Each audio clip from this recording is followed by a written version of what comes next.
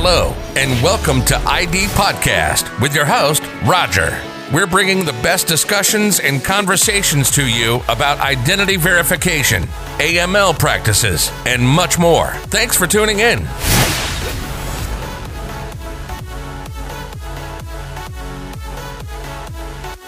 Cool. And today with us, we have Stephen Armstrong. Stephen, how are you, mate? Hello, mate. You all right? Yeah, so long good. Time no speak. Yeah, indeed. Yeah, long time no speak. How's life treating you, and how's your wife treating you? Yeah, well, that's the main question, I think. Yeah, we're surviving. I'm still alive, so that's a positive.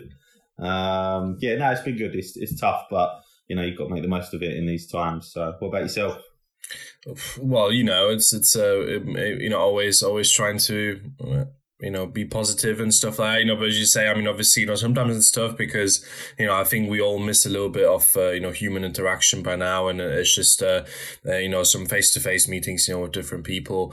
I think that's really missing, I guess, but, I mean, overall, we've got to make the best out of the situation, like I said before, so, you know, all good. I just tried to chip in away, obviously, the whole time, and just, doing our best. Cool. So, I mean, obviously in the last few weeks, a lot of things happened, and when I mean a lot of things happened, like, holy moly. Yeah. I mean, you know, why not just start with the toughest question I could have for you in this whole time? And, you know, there was obviously a group of MPs who have absolutely, you know, I would also say, you know, slated the UKGC, and you know, obviously said a lot of things, what could be done and what could be done better. Now, obviously the question, like, do you think in some extent this is fair, or is it just over really kind of you know, over the board really what they've done and what they've said? Yeah, look, I think it's an agenda, and the agenda's been building for some time from Parliament. You know, it's very easy from the outside to criticise and critique how the industry's going, not just the operator side but the regulator. But I think it always comes back to the main question, which is there isn't a total answer at the moment to the questions being asked. You know, there's no, you know, every RG case, every affordability case is totally different. You can't have a one fits all, and you can't also just, every time something gets tough and the industry are trying to work their way through it, just call for the industry to just be pretty much, you know, crippled in a way and just totally, you know, restricted on everything they could possibly do. So some, as always, I'm going to sit on the fence on this one because I don't want to upset either side. Yeah, but no, I think look, there are things that we're all learning. Commission are learning alongside the operators. Are there things that the operators don't agree? I think we all see that in some of the public responses that are made. You know, there's you know, the BGC have been very vocal recently on numerous issues, and I think that it's about focusing now. It's not about necessarily trying to fix everything in one swoop, because that's not necessarily going to work. It's about focusing on the key issues and enabling us as operators to work with them in order to get to where we need to be, because the experts are in the operators. The experts who live it day in and day out are in the operators. So we should, you know, we need to help the regulator as much as they need to help us. I think, you know, the MPs will be the MPs. Is it distracting from other issues that are going on at the moment? You know, potentially looking at, you know, other failings and stuff that we're all seeing day in and day out from our government at the moment. So yeah, no, I think it's, you know, timing's just not right for me in the middle of a pandemic to be pushing this agenda in this way.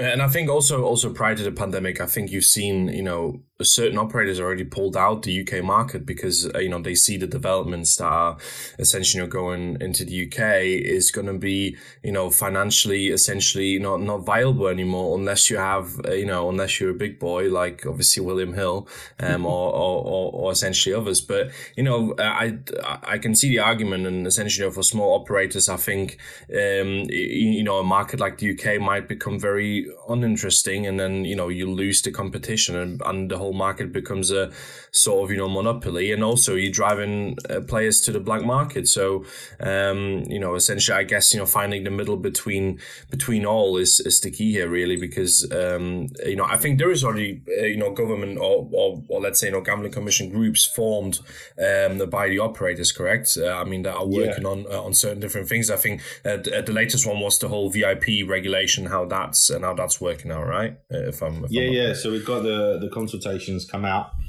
in regards to the high value customers. All the operators will give their views back to that, as well as part of the industry groups.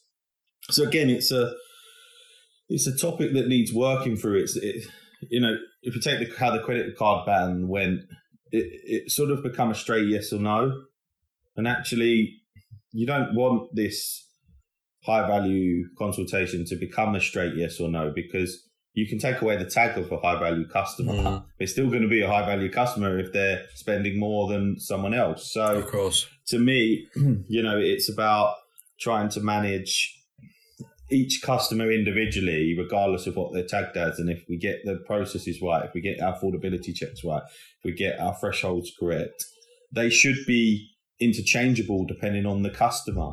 There's no point necessarily treating a customer who spends £50 a week the same as someone who might spend £500 a week. They're different people, they're different situations, they've got different affordability.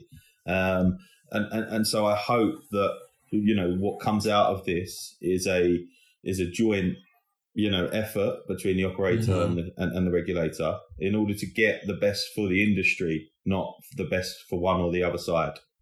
And I think that's key. I think we've got to not pit ourselves against each other, and ensure that these consultations are worked through best, to protect a customer as one, but also to ensure that our industry isn't totally, like you said, over-regulated, and that potentially drives less competition. People will leave the market, which weakens, our industry. And that would be a real shame to see, just because we're regulating for the sake of regulating. Yeah, and I think also, I think obviously it was a while back now, but, essentially, people from the UKGC and obviously the government, kind of wanted to have, more collaboration across the board. And I think the past 2 years we've seen, the most collaboration there's ever been, I guess. And obviously it's going in a positive way, because people are obviously trying to, obviously you kind of expect operators to regulate themselves because it just won't work. But obviously, you have to have every side on board, right? It's just, today, you all have to pull together and you just have to make the best out of it. So, and I think obviously, like you said, the more we over-regulate, the more people will essentially, leave and go to black market.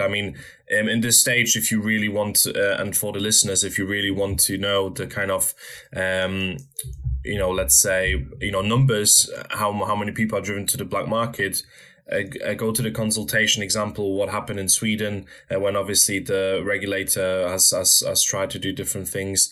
And there was a lot of, many numbers done, essentially. It's worth a read.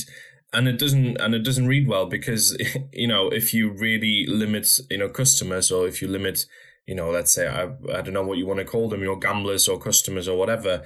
If you limit them too much, they will find the means to, go into different things. It's the same with a football fan. If you're not showing a football game live on TV, the football fan's going to find means, obviously, if that's legal.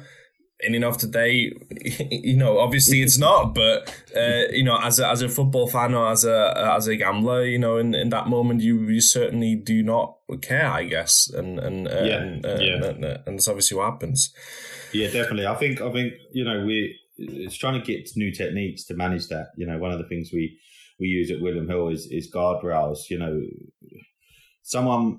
If someone is like you say, if it's going to drive these people to the black market, it's almost where by just totally removing these customers from any of our products, in a way, is actually encouraging them to do that. Mm-hmm. Whereas actually, if they're within a controlled environment where they're having interactions, where they have limits and guardrails on their account, then actually that's better than just totally us just shutting up shop and saying sorry, and then they go and find another means in which they've got no control, no limits, no guardrail. So it's a fine balance, and obviously the industry's still learning at the moment. And rightly so. I mean, I guess we all have to learn from the situation as it is anyway, and with the means. And I mean, I don't want to get into this again, but we discussed how affordability, how hard it is for you guys to to do really efficient checks without kind of, let's say, massively interrupting the customer and how they are, and obviously for them to know what you're actually doing, because you just don't have, the checks are not really there or available. I mean, some technology companies, claim they do absolutely amazing affordability solutions, but they don't, because they don't have the means to do it. It's as simple as that. Are you referring to any in particular, Roger? No, mate. No, I'm totally neutral and partial, mate. No, don't worry about it. No, I mean, I have seen, stuff on LinkedIn and emails I've received directly where people are offering a solution to something that quite frankly they don't have the data behind it to be able to give me that. It's not a live snap of a customer. It's not it's not a financial impact. If we're looking at someone's wealth, then that might be useful. But if you're looking at someone's funds and their affordability, then I'm sorry. Yeah, it's totally different things. Most of the people that potentially listen to this, but it just doesn't work, and I think they need to go away. I think it's a dangerous game, because if us as operators purchase them things, and you trust them, and you get fines from that. It's obviously not. Ourselves. It's obviously not funny. It's exactly. And this is essentially what I guess we've been pledging for probably the whole time of ID podcast. It's just obviously we just need solutions that really kind of work and obviously help you guys, instead of creating more headaches than you already might have. So it's very easy for like a company to have one product and then turn around and be like, because we do that product, well, if we slightly change it, it now becomes this product. And take, if you've got a KYC vendor, for example, and it's a traditional know your customer vendor, they're actually probably weakening their position by trying to sell us something that they don't potentially have, because on the surface, it's not going to solve it. It's cost, it's additional cost, it's additional implementation, it's additional resource, and at the end of it, it's not necessarily giving the operator what they need in order to affordability is quite a simple question if you have all the information. Similar to creating a like a loan calculator and stuff like that. The problem is the gambling industry doesn't have that credit file information.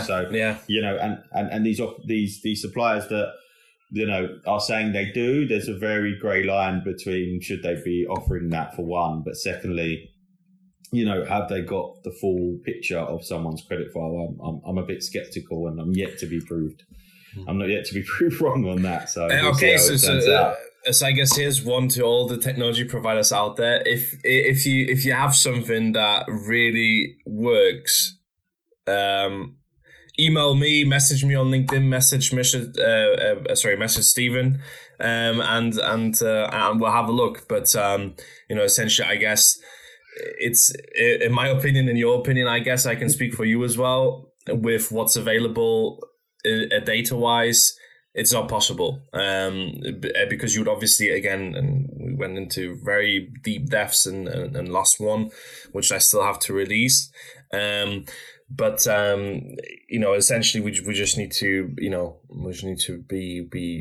good on the whole affordability thing, or be better, and we need help, and that's what I guess we can say. And obviously to all technology providers, I get it. We all need to hustle, and we all need to sell. But don't make the mistake to just sell something for the sake of it. And it's essentially to keep everything in a good way. I mean, that's all I can say to that. And obviously don't want to go into further lengths. But I guess a tip from my side, the more honest you are, the longer you can stay in the industry. That's all I can say to that.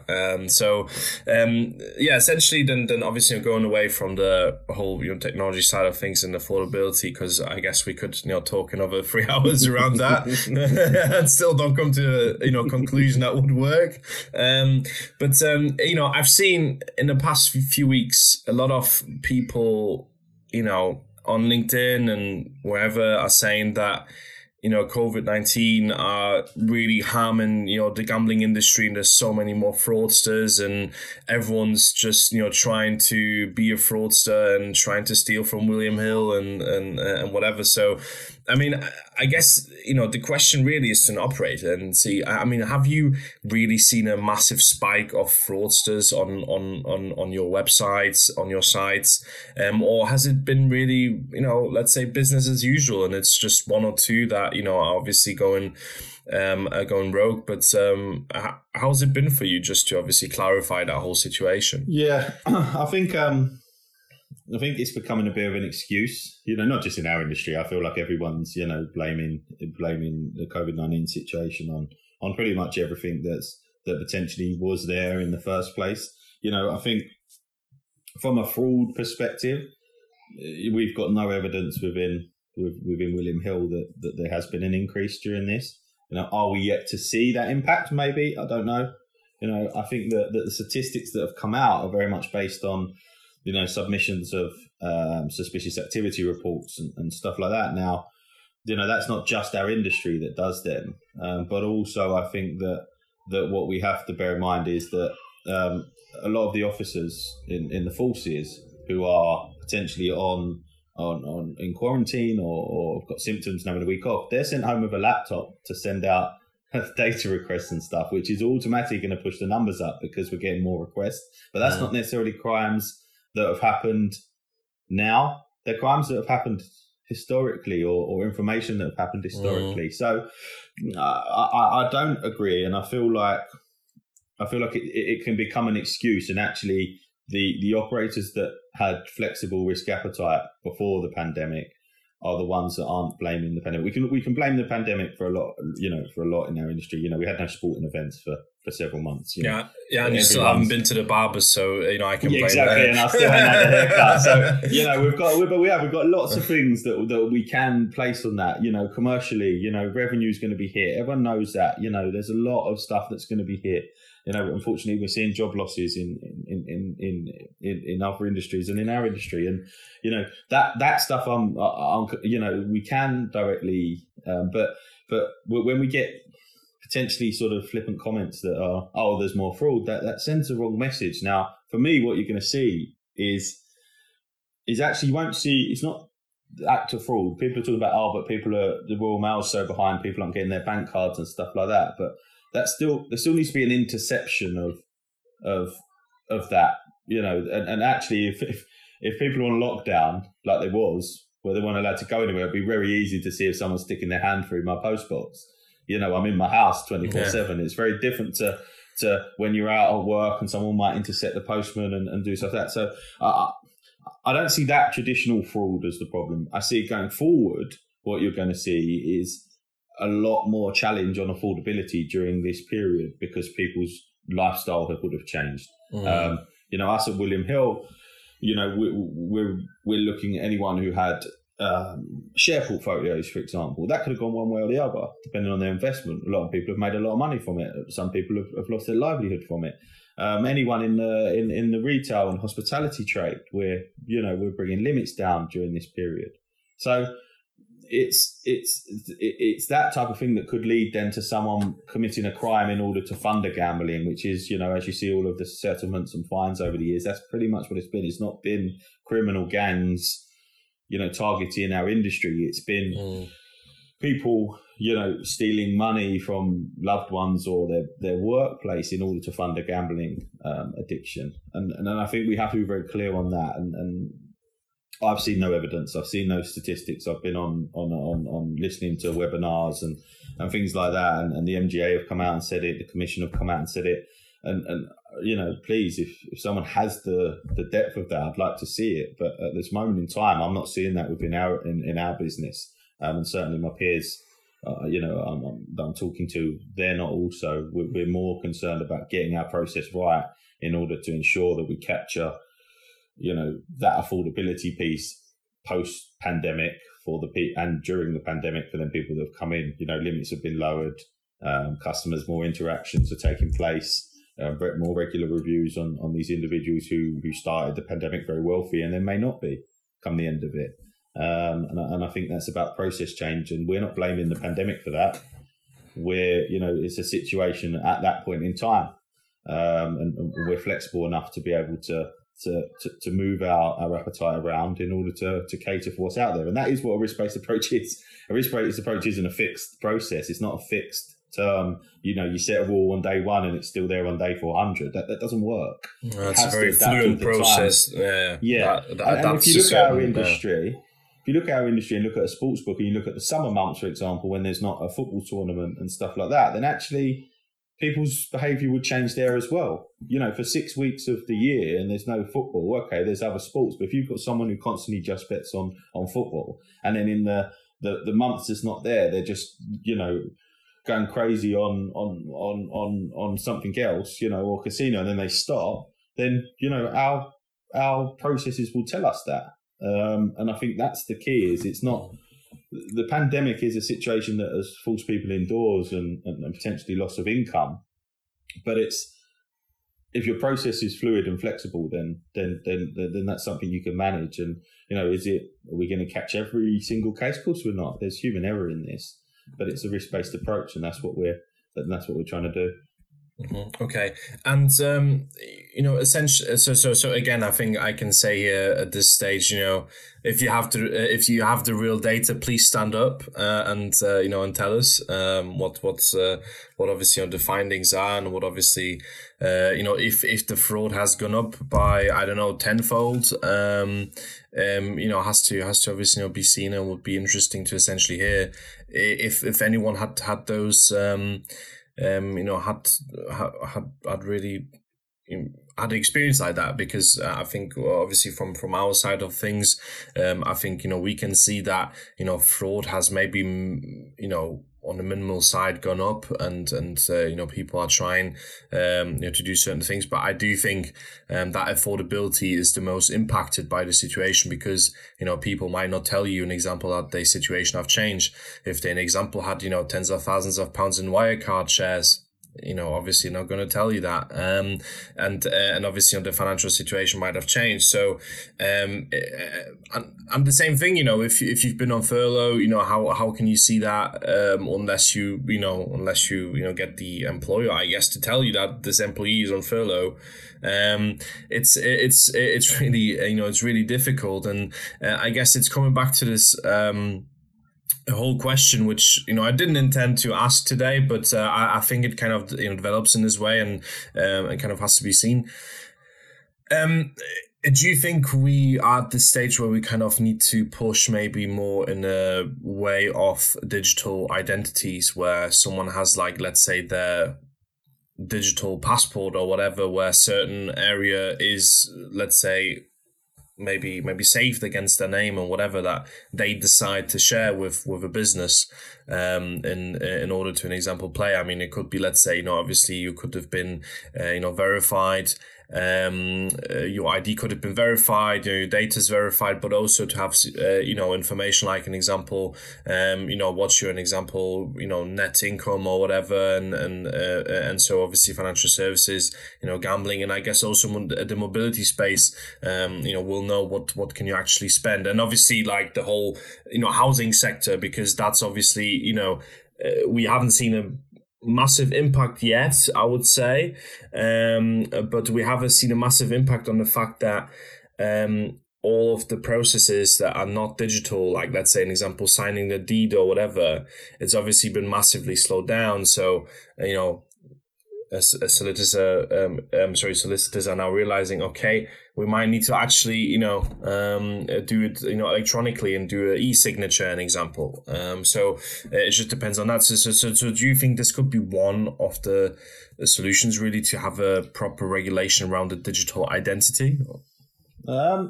Potentially, I think it's that whole Big Brother's watching question, isn't it? Where you're going to have a lot of people that agree with it because a lot of people aren't too concerned about that side of stuff. But then you'll have a lot of people that are concerned with their information being shared and details in that way. It's a tricky one, and also you're balancing data protection laws against regulation, which becomes a minefield. I think it will, take a country like Sweden, for example. There's you can get people's salaries and stuff like that from a register, and that becomes bank ID, correct? Yeah, it becomes a lot easier. But I don't know. It's always one of them tricky questions. I personally would have no problem with it if it was used in the right way. If it's used by companies, what you would want to do as a business is just have it like a public register where anyone could sign up to it and see what each other earns and stuff like that. I think it'll create lots of problems. But from a regulated perspective, worked in the right way, it would be very useful. But just like with everything, there will be two sides to it. Some people will agree with it. Some people won't. And with data at the moment, it's becoming more and more of a thing. And I don't know whether that's people becoming more private or people, or there needs to be more education on the risks of your data. There is a lot of crime and a lot of fraud and a lot of data theft. You see these big leaks of data. But we see the big leaks of them, but it would also be interesting to see how many people have been impacted by that. Take the British Airways one that happened. You see the big piece around BA, data. I remember Monzo contacting me and sending me a new bank card off the back of it without even me requesting it, just in case. Because EasyJet quite recently as well. Yeah. But what happened past it? How many people were affected? I feel like this podcast is turning into a request for data. But if anyone knows, please send it our way. Yeah, no, I mean it's like I'm obviously genuinely interested, obviously to hear those figures and to hear what his impact been. I think it was 9 million customer accounts have been stolen with EasyJet. My account was one of them, so I had an email from EasyJet saying your name and your email address has been stolen and your phone number, but your bank details haven't. And quite funny enough, I've had since then 4 fraud calls.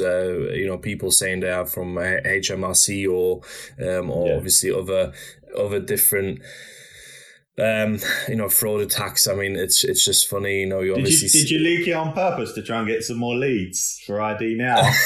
No, don't you worry about it, mate. No, but I think from that perspective, and I think essentially the digital identity. I think what's important here, because I've seen a lot of things on LinkedIn and people saying, "Oh yeah, digital identity is the way forward." All I can say is that, first of all, like you said, some people will say, I have no problem with that because I've got 10 Instagram accounts and 5 Facebooks and I've got my profile in public. Anyone knows me anyway, then, obviously that's fine. But obviously people will say, okay, so what happens with this data? So first of all of this would have to be regulated by, either the EU and the UK and obviously on the countries themselves. It can't be regulated or it can't be managed by a private company because it will be impartial. And we don't know essentially what would happen if it's so it would have to be a public sector thing to manage all those data. And also secondly, all people would have to have essentially the ability to manage their data. So if you don't want to share some things, you don't have to share them. So essentially, obviously, some companies might require for some information to be shared with them in order to create an account or to buy a car and whatever it is. But obviously, if you decide, I don't want to share that, then the company can just say, well, then I can't sell you a car because I don't have the right information, and unless we have that information, and obviously it would have to be all against GDPR laws. Okay, why do you need that data and whatever it is? It would have to be all regulated. But I think there is a huge potential there. How we can make it easy for any business out there to really know who the person is. But then the problem becomes then is obviously if private companies are then, saying, oh yeah, my way is the best way, how to identify or how to, see an identity and when they want to manage that, it doesn't work like that. So obviously you can use data sources like an example ID Now, like an example other companies to, verify someone's document or verify someone's identity via a database check, or whether that's a PEPs and sanctions check, I don't know.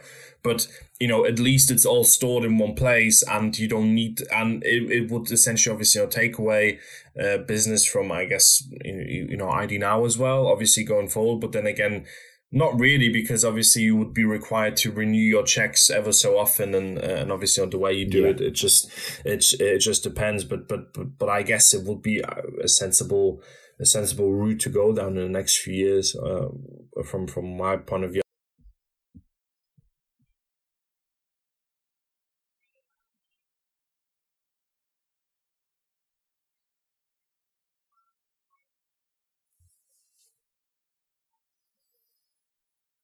No, it is. It would make our life easier to have that information readily available, rather than obviously, manual searches and human error, which becomes a big part of this when you're profiling someone and gathering information on someone. If you're doing open source searches and you've got a team of 20 people doing that, there's going to be human error along the way. There's going to be stuff that can't be found, which makes the customer journey worse. So it's something that I think the future needs, if, like you say, done correctly and not done in a way that means people are just selling it and it becomes a monopoly again. And then before you know it, we're, as operators, we're flicking between different providers and being sold a dream that potentially doesn't exist in the background. How has it been for your team? I mean, how has you coped as a, let's say AML team, obviously, risk team? I mean, how have you coped with this whole situation? I mean, I guess obviously, some kind of homework and policies were in place already at William Hill, before this whole thing. And obviously your team is also located, as I understand, also in Malta.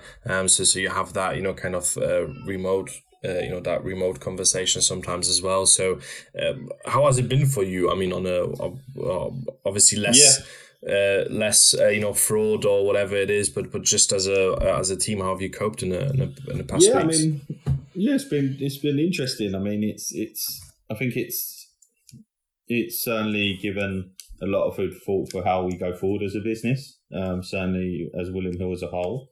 We had remote working. We had people that were already working from home. We had options to do that, but I think it has really highlighted that sometimes that historic way of working isn't always needed.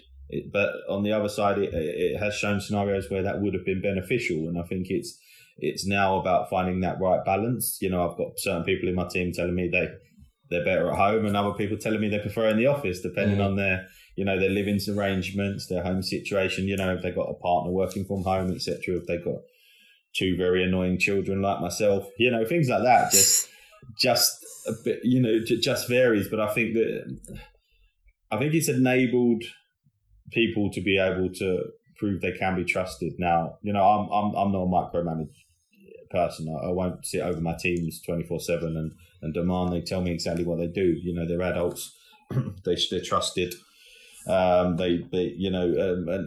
I feel like that has opened a lot more people's eyes to that. I would say that if anything, my teams have been a bit more productive from home, because sometimes the office environment can cause distractions and you get dragged into meetings for the sake of meetings. I mean, the one thing I don't like is, and I need to rejig my calendar slightly, is I need that 5-minute break between each meeting so I can have a comfort break or get a glass of water. But yeah, no, I think it's been it's been amazing how not just William Hill but other companies have got on with it and the situation that it is. Tech. It's easy to for certain, take AML for example. We get access to our systems. We can do that from anywhere in the world. But there are some, how you get equipment to everyone, how your IT, departments have got computers fixed and the constant churn of my laptop's broken and getting that sent out. I think that's been amazing to see, and that won't just be in our business. That'll be, I haven't had a call with anyone that has turned around and said, I haven't got a computer or my laptop's broke, I can't do it. Whereas actually, if I'm in the office, that seemed to happen more. Strangely, I don't know why, but it seemed to happen more. So, am I ready to go back to the office? Yeah, to an extent, but also on the other side to this, taking the 1 ounce of positive from this whole situation, which has been, let's be honest, quite pretty awful across the world, is that I'm not in the pub at 5 o'clock. I'm home having dinner with my kids and bath time and stuff like that. So I can't complain in that sense. Yeah, I mean, I guess essentially, I think this generation of children that's growing up now, which is I guess the highly positive, is that they get to spend a lot of time with their parents, and actually, you might even say they will be growing up in the right direction, because obviously they have that constant support. Well, I don't know if they follow us, mate. Yeah, no, I mean, I just wanted to say, I mean, obviously, being homeschooled by yourself is obviously not. My wife has fully become the head teacher in our in our home life. I'm lucky in that sense. I mean, quite luckily, like my fiance, she's a primary school teacher, so I don't have to worry about that really. Yeah. So no, I take PE. We play a bit of football in the garden. But yeah, I'm my wife has had to deal with the majority of that during the day. It was quite funny. On Monday was her birthday, and we decided school was closed and gave everyone a day off. So it's quite nice to be able to do things, be able to do things like that as well. But no, I mean, I've found benefits of it, but there are certain things that would have been nice. You touched upon, the team in Malta and stuff like that, going and having that interaction sometimes is needed. Face to face, it's all good doing it over a computer screen, but sometimes you need to have some of them conversations face to face, and I don't think that will ever die out. But I certainly think across William Hill there'll be a more flexible approach to everyone's life, and you'll have some people that may remain at home. You'll have some people that will be back in the office 5 days a week, and you'll have a split, and I think that's a positive thing, because everyone works differently. Let's trust people. And I think from our side it's been the same thing. We've done obviously an employee survey, and actually the vast majority said they don't want to work 5 days a week in the office, and they want to work like 2 or 3 days from home, which I guess it's gonna be the model going forward for every for every company. I mean, I don't think that people, because I think people now really realized they don't need to commute over an hour every day in order to do their jobs. They can also do them effectively from their homes if they do it. I mean, obviously, again, there will be some people that might take the mickey here, but it's in the end of the day, I think it's been mostly positive. I think essentially from our side as well, our teams have been very productive. But I mean, as you say, obviously some things you need an office, which is absolutely fine. But I think huge banks like Barclays, I mean, it was obviously in the news. I think even they realized you don't really need a massive office, and it can all be. So I guess it's going to be a bright future for the WeWorks and the Regises of this world, because I think is a company now going to, let's say, lease a 50-seat office for 4 years? It's one of the decisions that that will be changing, and it's obviously anyone who owns a, let's say, a business, a building for business use. I think it's time. It's time. It's time to throw it. But it's using. But the other side to it is using that space for different reasons. Like, you can have 2 floors in a building and have them back to back with desks because of the amount of staff you need. But actually, if you change that to collaboration areas, if you have it to better space like that, then when there is a big project or a meeting comes up, then you get the key people in, and certainly from that, I think it's a better way. And also I think for your work-life balance, the whole atmosphere. I mean, positive thing. I mean, it is though, isn't it? You're home for things, but also it changes where you. I mean, I live 20 minutes from Tottenham Court Road, where our office is, pretty much on a train. 20 minutes into London on a train. Yeah. But it's quite funny. Over the last few weeks, me and my wife are looking at other properties further out, because if I don't need to travel 5 days a week, then actually, why not go and live somewhere with a bit more open space? Yeah, because if you only, do you know what I mean? Yeah, because if you need to go in the office, I don't know, once or twice a week, then it's totally different. And I think also, as long as it's Thursday and Friday, Roger, so we can still go to the pub. Correct. Yeah, that is absolutely correct, and or as long as the Champions League is on in midweek as well. No, but I think also from I guess talent finding. I think a lot of companies have by now actually adopted a way where I don't actually care where this person's based, because if I need them in the office, I can just tell them, you come into the office on Thursday and Friday, or on a Tuesday and Wednesday, and we'll all as a team come together. But I think it's essentially it's been quite positive, I think, for for the future, and how we as people kind of because this whole office life and how it is, it's very old, what people used to do in the 70s, 80s, that was obviously the big culture then, when you obviously see the Wolf of Wall Street, obviously how it was, there was 100 people on 50 square meters, and 2 people on one desk and fighting for the phone and whatever. But I think we obviously need to evolve. I think we obviously still need that social interaction, and this is obviously hugely, as we said before, it's a huge negative, because you don't get to speak to the people you would usually network with on events and whatever it is, but also with your own team.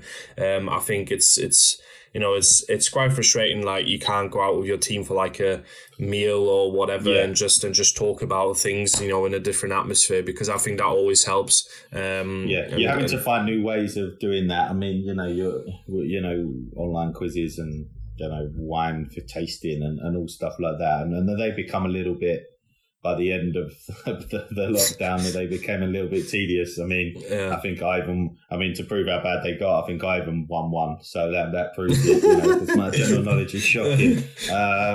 But no, I think it's I think it will change the way we think, but it is needed, having that interaction with colleagues and get to know people over a coffee and stuff like that. That's the bit I miss. The events, the meeting people. These digital events are great, but they don't give you that human interaction that you necessarily need. And also it's a way of judging characters. I mean, you meet someone in person, and it's very different over VC. And I mean, we're still recruiting and stuff like that. We're doing online training for new starters, but there is a lot more stages to it, because you're having to really see that person over a period of time, because you're not able to necessarily see body language and things like that. So it's certainly been a challenge, but I think it's a positive thing. And I think it, like a lot of things, that the way we come out of this will change us forever. Absolutely, totally. And I think that if there can be taken a positive from something like this, which is quite hard to find, I think that even even the most positive people in the world will struggle with it. But there are learnings, and there will be things that come out of this that the world will do differently. And I think that that's something that we all need to embrace, and business, personal lives, however. Yeah, and which is obviously very important to look at us getting deep, Roger. People think we only talk about about things that impact our work lives, but in the end of the day, it's I think we all need to step back and just really think about what we're doing. And also, I mean, for me as a Manchester City fan, it's been very positive. I don't see Liverpool fans on the street and I kind of I'm not in the office to be greeted by some Liverpool chants. To be fair, I've got a few Liverpool mates that hopefully will watch it, and we can just mention them. If we just draw that little asterisk just beside their name they're going to have because of the season. Absolutely correct. I think I'm going to name this podcast maybe Asterisk Podcast podcast and I put an asterisk next to it. Who knows? Maybe I'm going to call it. But yeah, no, look, I mean, we obviously, we could talk about so much more, but I think, essentially we've been at it now for nearly an hour again. But look, obviously, thanks very much for joining, for talking about some very world changing stuff for a change, rather than just slating technology providers and the regulators. Yeah, it's been a mix of both, but yeah, as I said, mate, thanks very much for obviously coming on. It's been a pleasure, and hopefully have you on again soon when we have crazy weeks like everyone's just fighting between each other. No, definitely, mate. No, look forward to it. Thanks for having me. Cool. So yeah, I mean, if you haven't subscribed to the podcast yet, please feel free to leave a like, smash the like button. No, just joking. Yeah, subscribe to the podcast. We are on YouTube, on Spotify, on Apple Play, and also we are on Stitcher. So wherever you are, check it out, and we'll see you next time. Thank you for listening to ID Podcast, powered by ID Now. If you like today's content, please make sure to subscribe to us on your favorite podcast platform and also on YouTube. So for now, thank you and goodbye.